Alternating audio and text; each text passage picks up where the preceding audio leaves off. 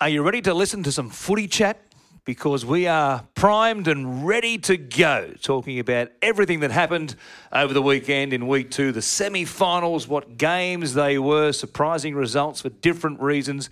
But just a reminder before that right throughout the NRL finals, this podcast is brought to you by the Monopoly game at Macca's. You can peel your way to over 69 million prizes. Yes, 69 million prizes. Now, on with the show.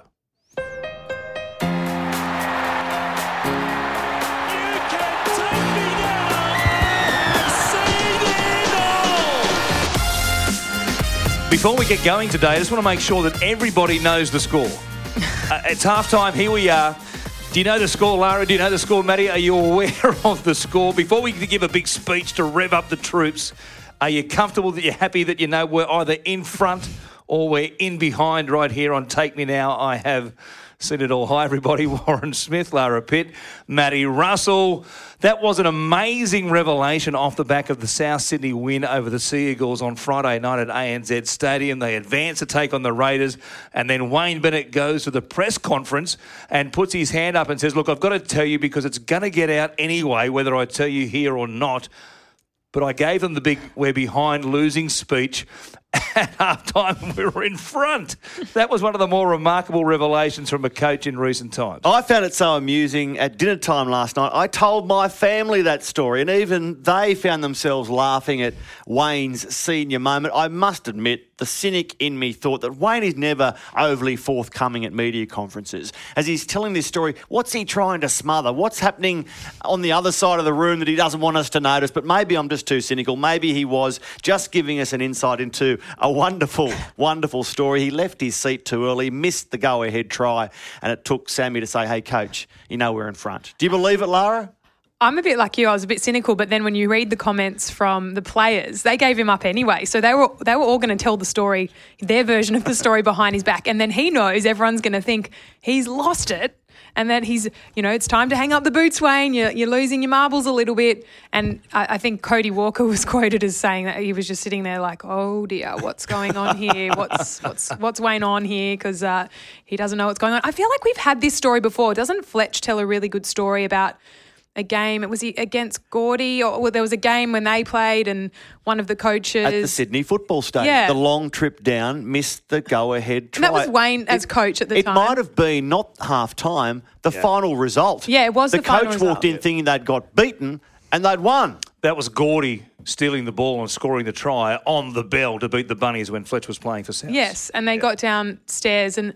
Who was the coach of the Bunnies at the time? The Bulldog great. Paul Langmack. Yes, and in his short stint, we had him on League Life, and I remember him he got down there with the champagne thinking they'd won. That's right. And then at the end, obviously, his players had to go, what are you doing, mate? Did you not see what happened right at the end? So it's happened to Wayne before, but right at the death of a game, and they've won. So... Yeah, it's funny though because you talk to some of the players and they're like, maybe he is really losing it. So that's the first part of the story. Second part of the story is he has a losing speech and then when we're in front speech at halftime. Well, see, and that sort of goes against everything that the sports psychologists would say. And funnily enough, Phil Jauncey, a renowned and highly regarded sports psychologist, works with the Rabbitohs, was at their training, their captain's run on Thursday morning, which I went down and had a look at, and Wayne was in a very, very chatty mood, maybe because Phil was there afterwards and myself and Brent Reed standing around having a chat with both of them after training. And it was goes against everything. Like, don't worry about the score, just do what we are supposed to do and the scoreboard will look after itself. But Wayne had the we're behind speech, this is what we've got to do. And then he changed it up. Oh, I'll give them the we're in front speech. Whereas that would be I was surprised by that revelation, especially so.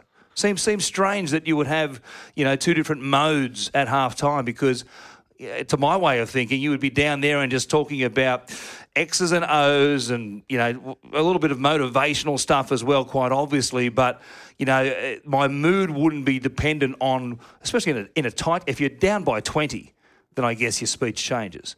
But if you're down by 2 or 4 or whatever it is, then it's the same as to my way of thinking, being in front by 2 or 4, and it's very much about what we need to do to eventually have more points on the board than the other mob. Or was it maybe about the nature of that game? Because some of the tries they were conceding would make you feel like you were behind at half-time a little bit. So maybe they did, knowing that pretty much there was only 40 minutes left of the season if they didn't turn it around. This could have been his last speech of the year, and he had to get it right.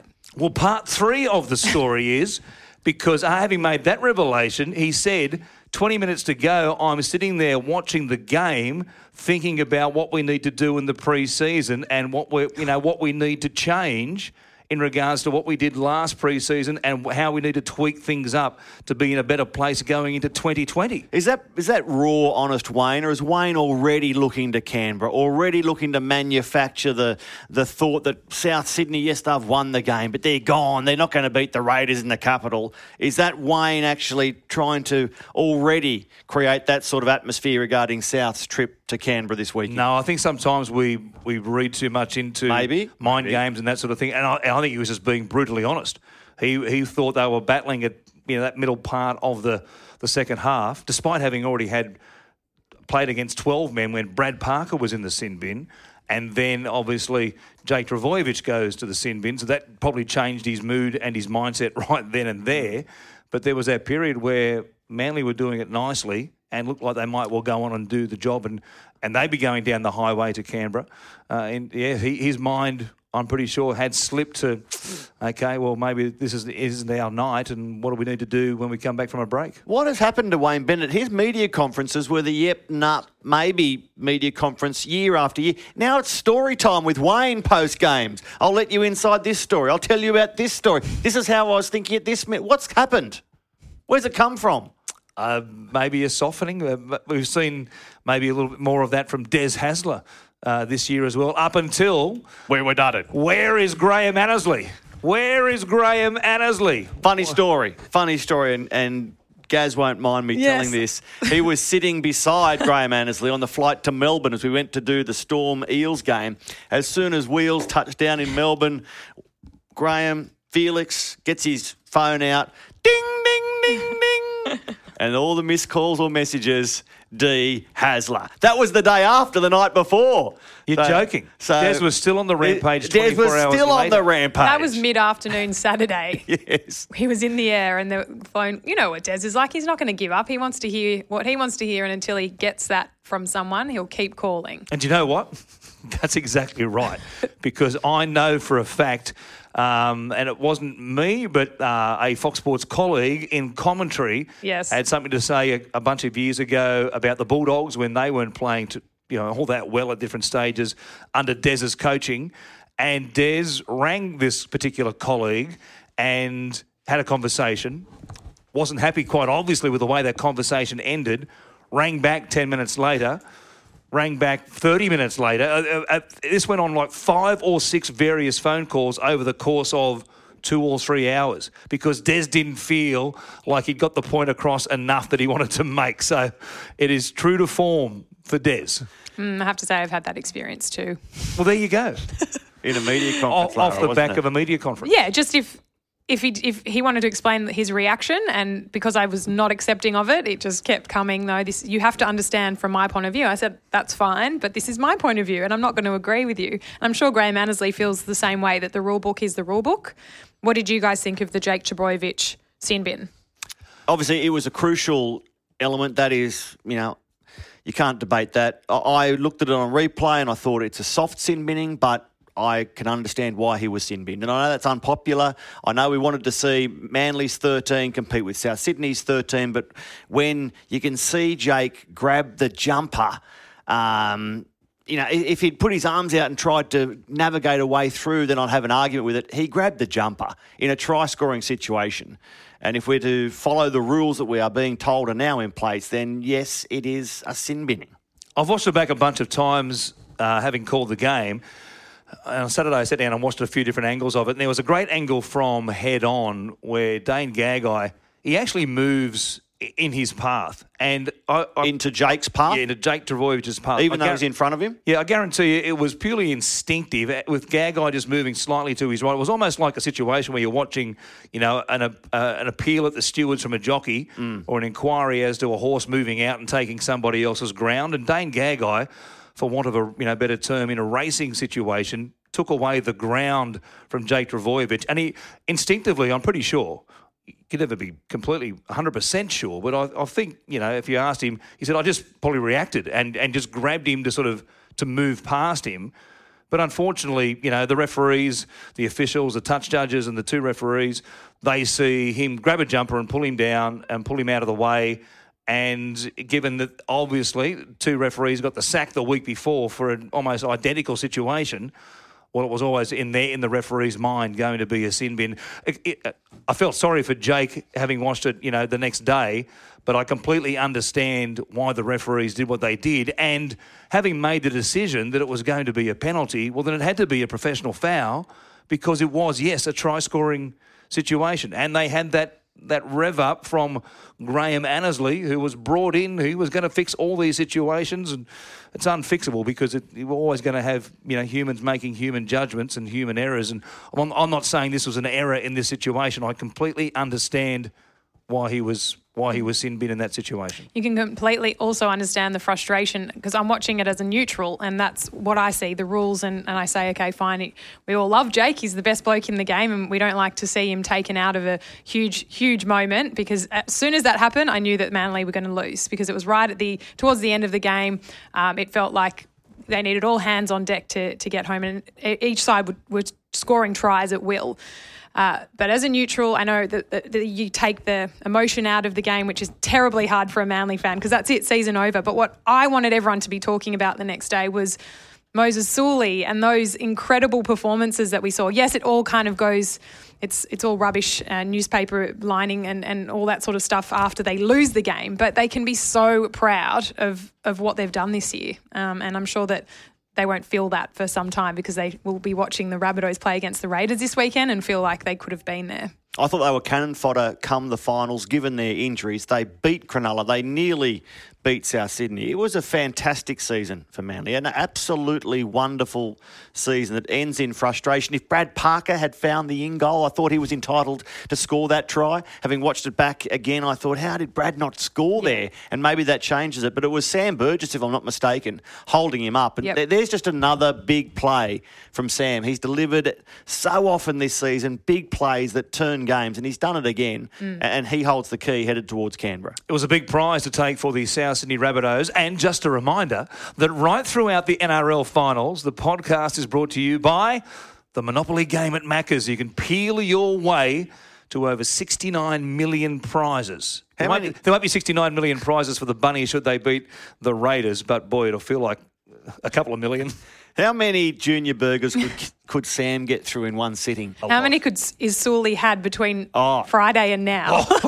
That's more the point. Do you reckon the food box delivery from Des has stopped as soon as the season's over? I was actually thinking about it when I was watching him carve up on that right edge. I was thinking, God, he must just be waiting for the off season just to have, because they work so hard all year, to have a bit of downtime. But then you can't go too crazy because Des is going to kill you if you've put on too much weight. So Moses doesn't have Mad Monday, he has Mad Maccas. Mad Maccas. Mad Maccas. Yeah, I feel Mad like Maccas was it Monday. KFC that he was saying he ate a lot of? Anyway, I'm sure it's Maccas as well. Whatever tickles your fancy. I have got no doubt. And that's the thing, you can send them all the boxes of food you like and instructions how to cook it and whatever else, but there's nothing stopping him jumping in the car and driving down to the local Maccas to pick up a couple of bags full of everything. So I've got images of Joey on the skateboard after winning the grand final, Dylan Napa in his playing kit walking down the streets of the eastern suburbs after he won the grand. I want Moses Suli walking through the McDonald's drive-through with one of those big brown carry bags. Walking through? Yeah, walking through for effect. Just picking up his delivery at the window.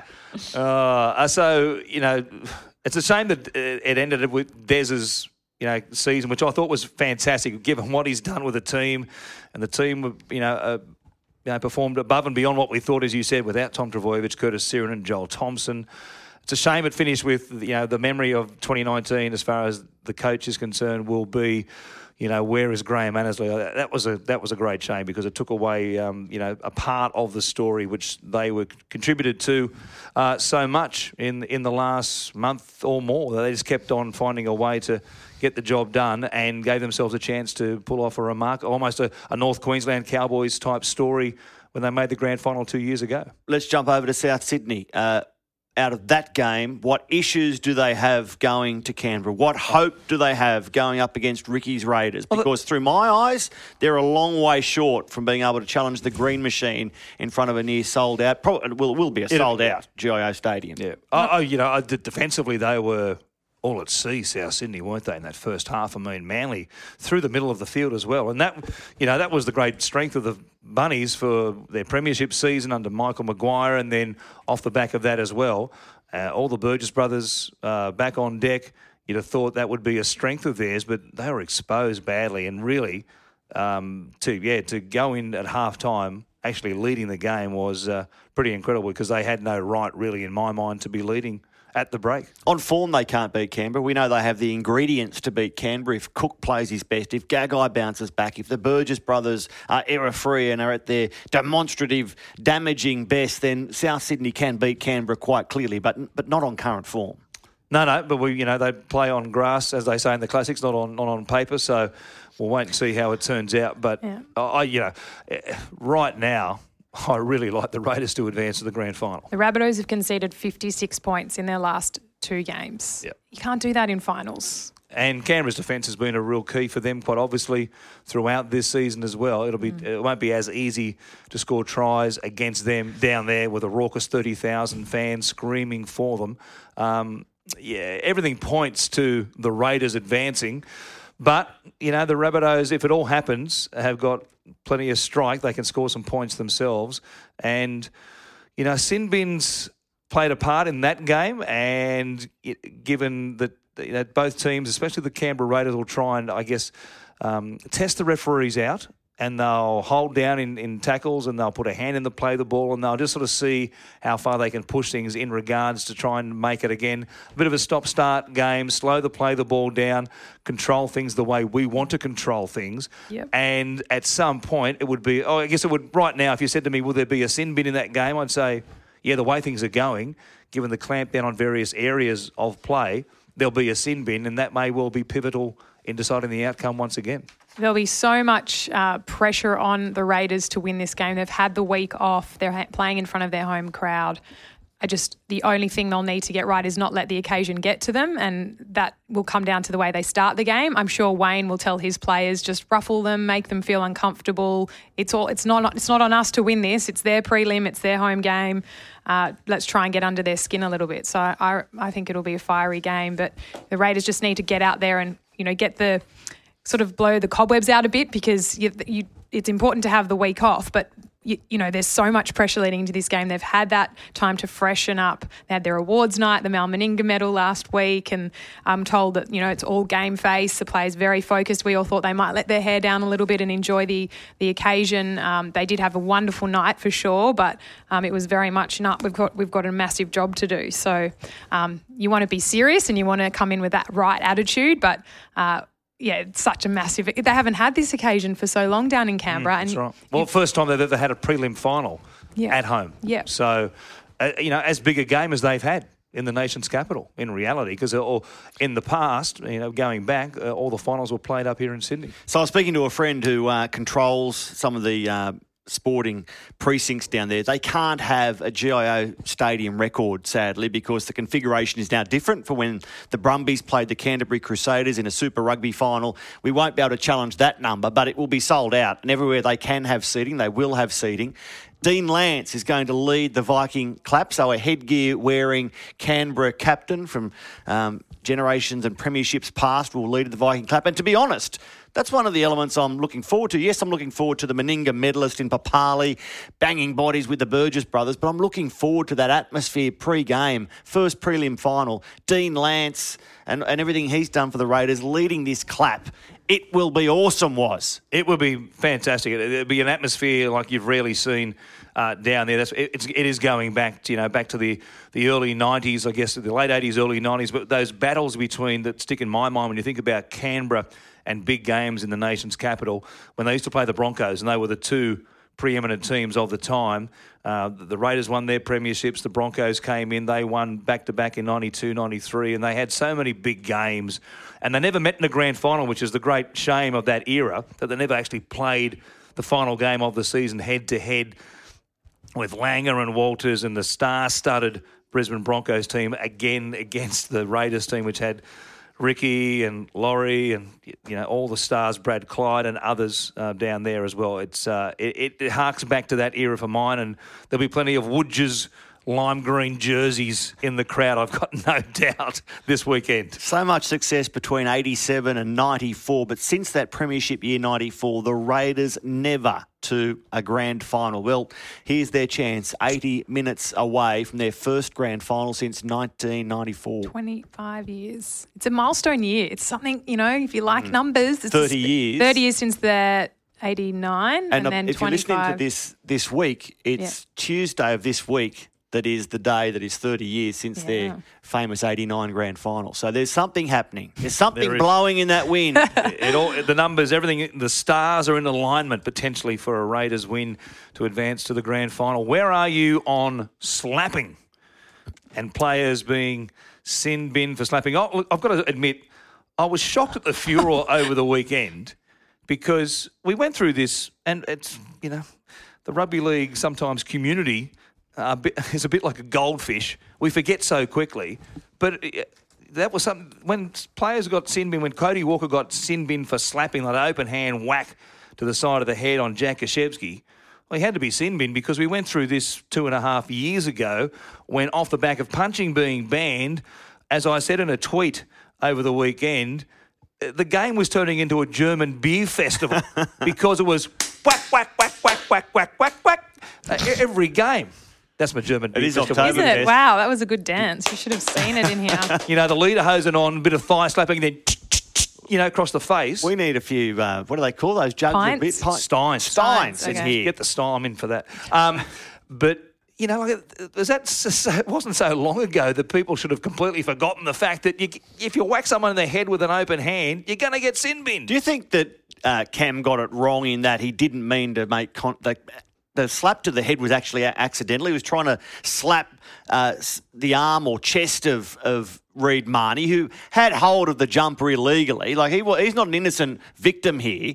Do you think that Cam just got it wrong, that he didn't actually mean to slap him in the head, but that's where they made contact? No, I think the second one, he meant to get him in the head. He meant to get him in the head? Yeah, I think he brushed his top of his forehead, fringe. his hair, gave him a little, coif. He said himself that he was fine with it because it was consistent on what they did on Friday night. Cody Walker slapped, was it Gajewski? So he got sin binned, and he said that that Reid wouldn't let him go and that he missed the mark and clipped him high. That's what Smith said. So it wasn't intentional, he said, but they did it they did it Friday. So I don't know, what was Bellamy okay with it after the game? I didn't hear. I presume so. Get cranky about it. But the reaction off the back of that one, and it wasn't, I guess, as egregious as Cody Walker's one, where it was more of a, like an open-handed punch or whatever else to Jake Trbojevic. This one was a glancing blow, but and people scream about consistency. There's no consistency. We want consistency.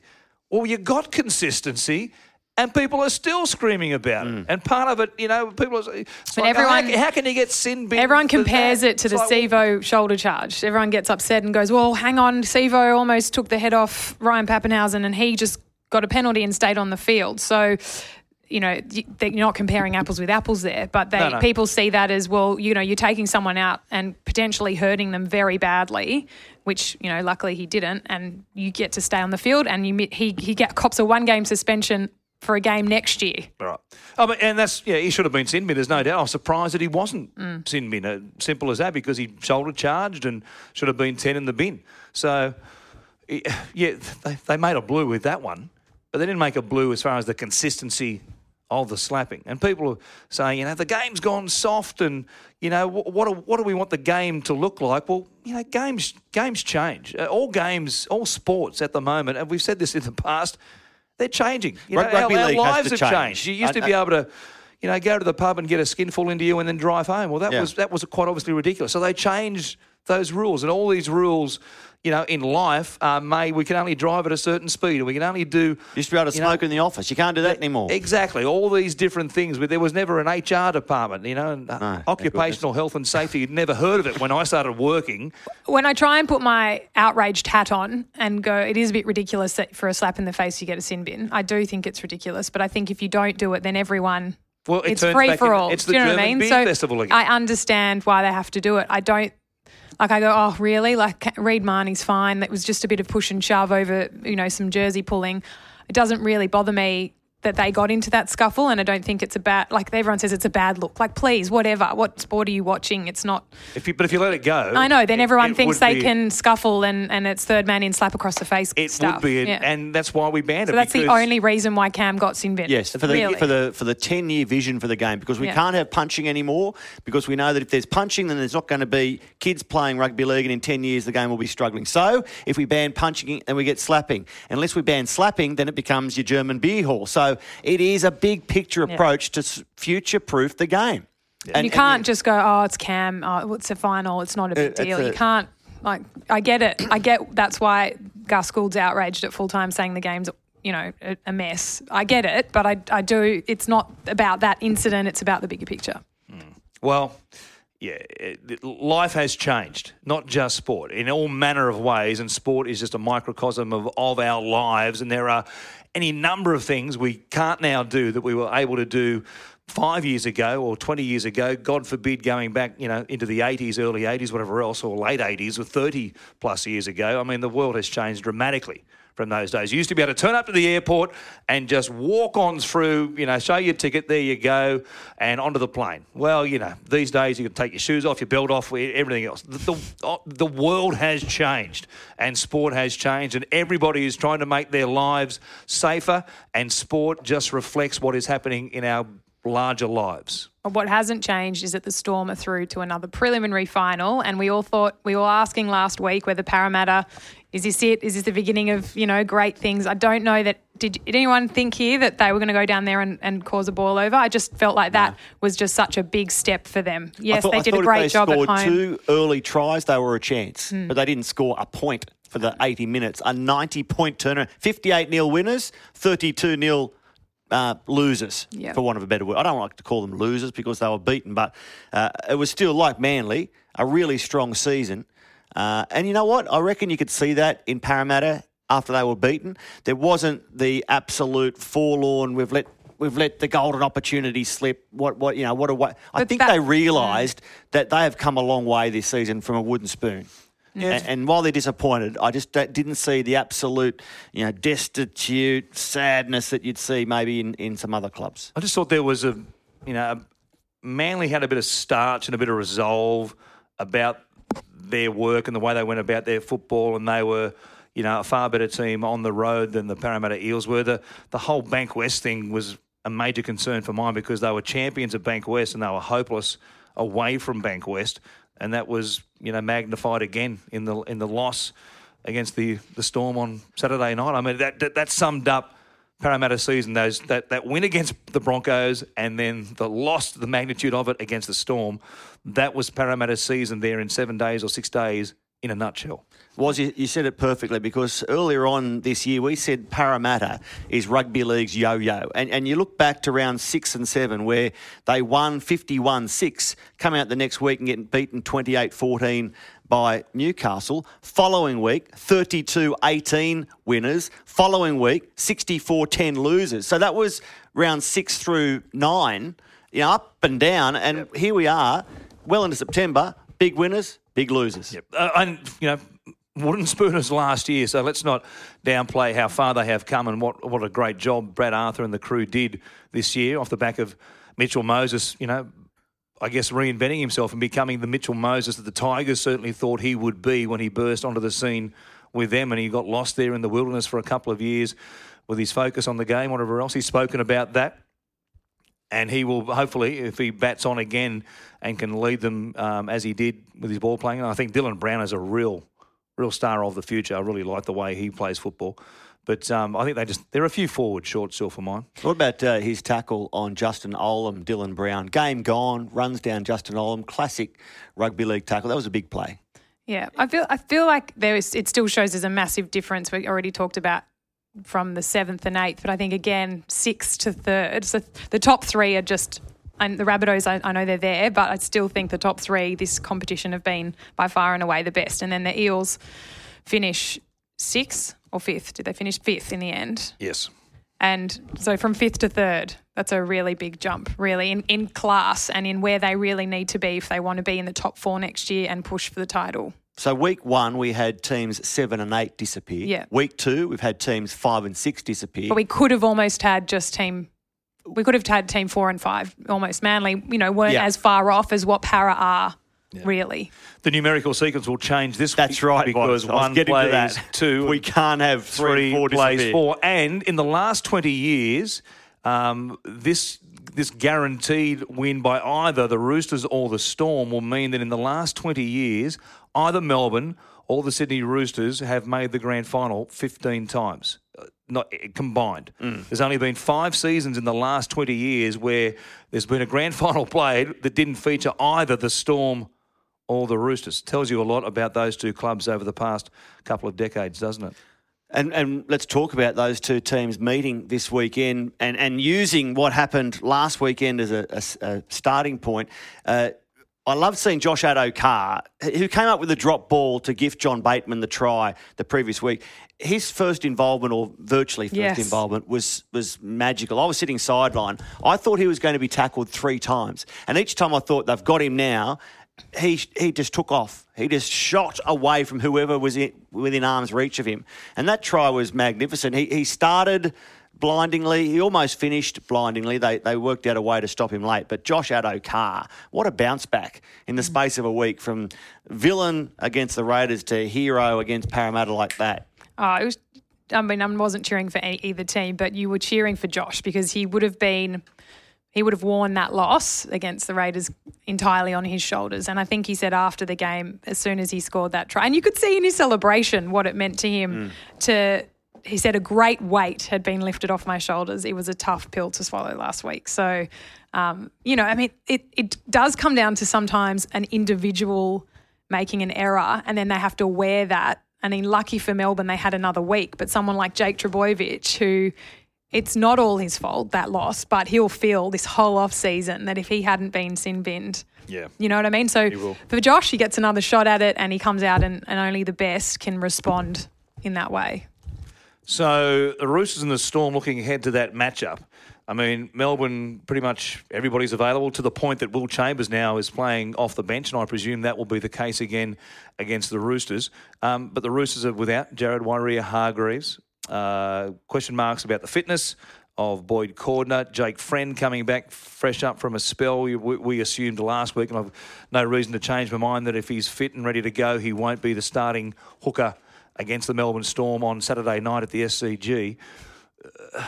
The Roosters, I was convinced, were going to make the grand final. There's just a little opening now, and Melbourne, as good as they are, obviously it's a different matter between playing Parramatta and playing the Roosters. So Melbourne won't come to the SCG and be able to play with such confidence and such expansive footy and just put on the points they did against Parramatta against the Roosters. Forget that idea immediately. But JWH, Jared Waerea-Hargreaves, missing has just got that little question mark flashing in front of my eyes, is because he's such a big part of what the Roosters. He's been fantastic. He's been enormous over the past couple of seasons. It's a huge loss, isn't it? Obviously, you look at 17 men against 17 men, and you're right, it's the same rectangular field for both teams. But this week, is it really? It's the SCG where Melbourne have never played. I had a chat with Dale Finucane and a couple of other Melbourne Storm players and said, what about the SCG? Have you played there? Knowing that Melbourne hasn't, but thinking that maybe they had been there in the lower grades. And a couple of them had vague memories of playing there, but Melbourne as a team, NRL team, never played at the SCG, whereas the Roosters this year are 9-1 at the Sydney Cricket Ground. Here are their scores. It's 9 in a row. They lost their first game there this season, now 9 in a row. Here are their winning scores: 36, 20, 42, 38, 48, 58, 42, 22, 30. Try telling me the SCG isn't going to be a decisive factor this weekend when you look at the fact Melbourne haven't been there and the Roosters can't help scoring there. Plus, they've had a long time. Maybe that evens it out. The SCG factor, the no Jared, but they've had since last Tuesday to get their head around it. And don't you think that, yes, Robbo will look at those stats. It's compelling that when he isn't in the team, how their winning percentage goes down. But, yeah, I just think that it's definitely in their favour, yet just like the Raiders, that they've got the week off and that I would say that the Roosters have to be favourites at the SCG for this one. Mm.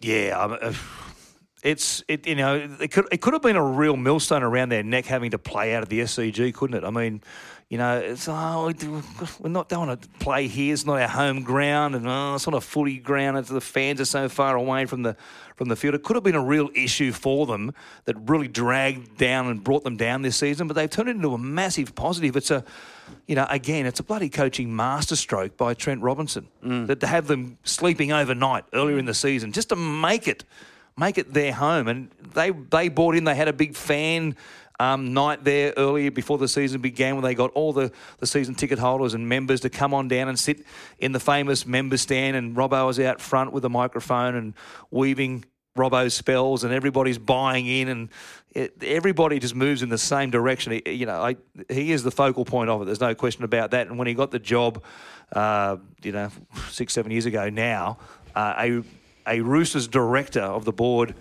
was on a plane flight with me. I think it might have been to Townsville. I was sitting next to him and chatting away, and he said, "What do you think?" And I said, "Mate, if I was you, I would sign Trent Robinson for a decade. Give him a 10-year deal right now because you have got the right bloke for the job, trust me." And nothing I've seen since has changed my mind about that. He ticks so many boxes and is so far ahead of the curve as far as problems down the track. Can they overcome the loss of Jared Warrior-Hargreaves? Well, if anyone can, I think Trent Robinson can find a way to get it done, and they'll do it as Melbourne would do it, with defence. I was going to ask you how Cooper Cronk might be feeling heading into this game, but I think we all know it's not going to change anything up for him significantly. But at the end of the day, the Storm have the opportunity to knock him out forever. Cameron Smith has a chance to end Cooper Cronk's career. I have to run off and do a little piece for Fox Sports News. So I'm going to leave the rest of the podcast in your fine hands. Okay, fine. Keep on chatting away, and I'll see you next week when we talk about who's playing in the grand final. And you better tell everyone you're not only going to do across to Fox Sports News, you are going to be swinging your magic wands, which are what? The news. Later on, I'm playing in the Australian Hickory Championships this afternoon as we record this on Monday morning. I'm playing at Concord Golf Club in the Australian Hickory Championships. The old clubs, mine are from 1934. Made of what? Bamboo or something? No, they're made of hickory wood. Hickory wood, and okay. He's not going to make the news cross at this rate. I'm going right now. Okay. I'm not talking about golf. But it'll be a lot of fun. I'll tell you how I go next week with the 85-year-old clubs next week. Yeah, okay. Beautiful. What's the score you're aiming at? Are you settled for 80? 80 would be phenomenal. Okay. I'll take 80 in a heartbeat. Okay, let's see what you can no do pressure. next week. Right. The over-under for me is 85. Okay. There you go. Right, okay. So Lara, next week, first Hold talking him on point that. with was otherwise, over or under Otherwise you're 85. off to Bali and you're not coming back Bali to or the Byron podcast. Bay. Yeah. Okay, that's good. See, Right. was over 85, you can go to Byron. I think Byron might be better than Bali these days. What about you? With the Sharks in Byron, is that the picture that they posted? How do you organise that so quickly? As soon as you'd knocked out, you just get on Jetstar and head to Bali. If you listen to the likes of M. Johns, B. Finch, planning the post-season trip starts during the pre-season. Does it? Day one of training, where we're going for the post-season trip. And normally there's a social convener, for want of a better word, who makes it his mission over the next 6 or 8 months to make sure that the end-of-season trip is the best trip ever. I sound like a nana, but I said to the husband, why do boys need to, after spending the entire year together, they need to go on another all-boys trip? Well, you sound like... And he said, do you think the Swifts... don't you reckon the Swifts do it? I'm like, I don't think so. I don't think the ladies are going on an all-girls trip to Bali after the netball season. My other half, my wife, says, why do Bucks nights become Bucks weekends and Bucks weeks now? I said, well, you can't really do it justice in a night. You need a couple and so on and so on. Hey, Lara, do we need to speak more about this... Melbourne Storm Roosters game? I think we've gone over it with fairly extensively. Certainly, it's a sort of game that could confidently say who you think is going to win? I couldn't. I do, and then I get totally shown up, don't I? Every time I come out here with a really strong opinion on a team, you're a bit more cautious, and then you're usually right. But yeah, after the performance, watching it in the lounge on Saturday on the way back from Melbourne, Gaz was sitting next to me, and he's good mates with Brylesy, obviously, and had a coffee with him in the lead up to the game, and he had a good feeling and a good vibe from Jason on what they were going to do against Parramatta. And Gaz had the confidence that watching that performance against the Eels, he said, I reckon they can beat the Roosters if they obviously can come out and play like they are here at Amy Park. And yeah, so I probably would naturally say I think that the Roosters are highly favoured to win it. But there'll also be a bit of revenge on the mind of the Storm because the grand final last year, all those things. But yeah, it's just whether or not they can shut down the incredible attack that we saw from the Roosters in week 1 of the finals. I must admit, having been in Melbourne and been lucky enough to mix with a few people around Melbourne straight after the game, I got a sense that they thought there weren't many celebrations. It wasn't as if you just won. It wasn't GWS celebrating. Exactly. It was just like, okay, now we're job done. We're into that game that we've all been looking forward to, and they're here to win. They don't think we've achieved yet. Obviously, it's not Melbourne's way, and they'll come to Melbourne. I do wonder whether Craig Bellamy might do something to the preparation this week to try and prepare for the SCG. Now, Gosh's paddock, their training area, is a big expanse of land. It's not like your traditional rectangle field that some teams predominantly train on. So that might be enough for them. But I wonder whether they try and source a circular ground train on. You're not allowed to have a captain's run at the SCG, no. Because the Dragons do, before they play Anzac Day, if it's their home game at the SCG, they can have a run. That's not their training field, but they can have a run there, and they know they need to because it's such a different formation. But yeah, I mean, that'll be huge. Maybe down in the AFL territory, they'll get some AFL knowledge and look at training. So Gosh's paddock is that round right next door to Amy Park? Yeah. So I don't know. Craig Bellamy might say, no, we're fine, and he will know better than anyone what they need to do if they need to do anything to prepare for this perhaps potentially tricky circular ground. But all will unfold. Have you been enjoying the NRLW, which is a couple of weeks in now, and the St George Illawarra team making it really interesting yesterday? We feared for a moment as if it might be Brisbane and the Warriors locked into the grand final after just the 4 games, the 2 rounds. But St George Illawarra make that very interesting and, in fact, move into pole position to go through to the grand final by leaping ahead of the Warriors by beating them so convincingly yesterday. There's been some fantastic footy played across all 4 teams. You know, the kicking of Shante Porkor for the Warriors. You go to the front row in terms of Millie Boyle and Amber Hall for the Broncos has been fantastic. Jess Surgis in the centres and Tiana Penatani as well. There's been so many performers for them. And the Roosters left there without a win, but, Corbin McGregor in the fullback role. You've got Ruan Sims up front. Every team has shown us that the women's game is going ahead in leaps and bounds. Yeah, I think it's wonderful to see that where it is already this year in terms of, already it's bigger and better. The girls look fitter, stronger. That's the mantra for the women's game. I do think they need, if they really want people to get on board with it, they do need a home and away season. They need to make it longer because I watched it yesterday at home with the family, and it's only now that people are like, oh yeah, this is on. Let's get into it. And then before you're into it, it's over. It's over so quickly, and it could have very well been over yesterday. So it was great to see in terms of the competition that the Dragons could come home strong against the Warriors, and it means that this weekend's 2 games are alive, but the Broncos have to be commended. They're through to another grand final, and they will be extremely hard to beat. They did say, obviously, after playing the Dragons in the opening game of the NRLW, that they were very tough, so you'll think that the Dragons will be better for it. If they can get the win this weekend against the Roosters, they'll be there on grand final day, therefore, and against hugely boosted by the win yesterday. But yeah, it's been great to watch the stories I love hearing about, and that's a part of the joy of working sideline, is that you can find out a bit of an extent of the sacrifice that the girls have to go to. And you know what, it'll still be a story for a few years because These girls have to work. Many of them are mums. One of the best stories I've heard so far is Lavinia Gould, who plays number 9 for the Broncos. So Corey Parker was telling me after week 1 of the NRLW, they flew back from Sydney to Brisbane, and she didn't get back until 10 p.m. on the Sunday night. And at 2 a.m. she went straight to work to do her crane driving shift. She did an overnight shift in that job and then clocked off and went straight to Broncos HQ for recovery. And she's been a star, complete star. She's a mum of 2. She's been a complete standout for them. And they lost Brittany Brayley, and many thought, that's going to be a big loss for the Broncos. But I just think the Broncos players, the NRL team, could probably do with some crane driving at 2 a.m.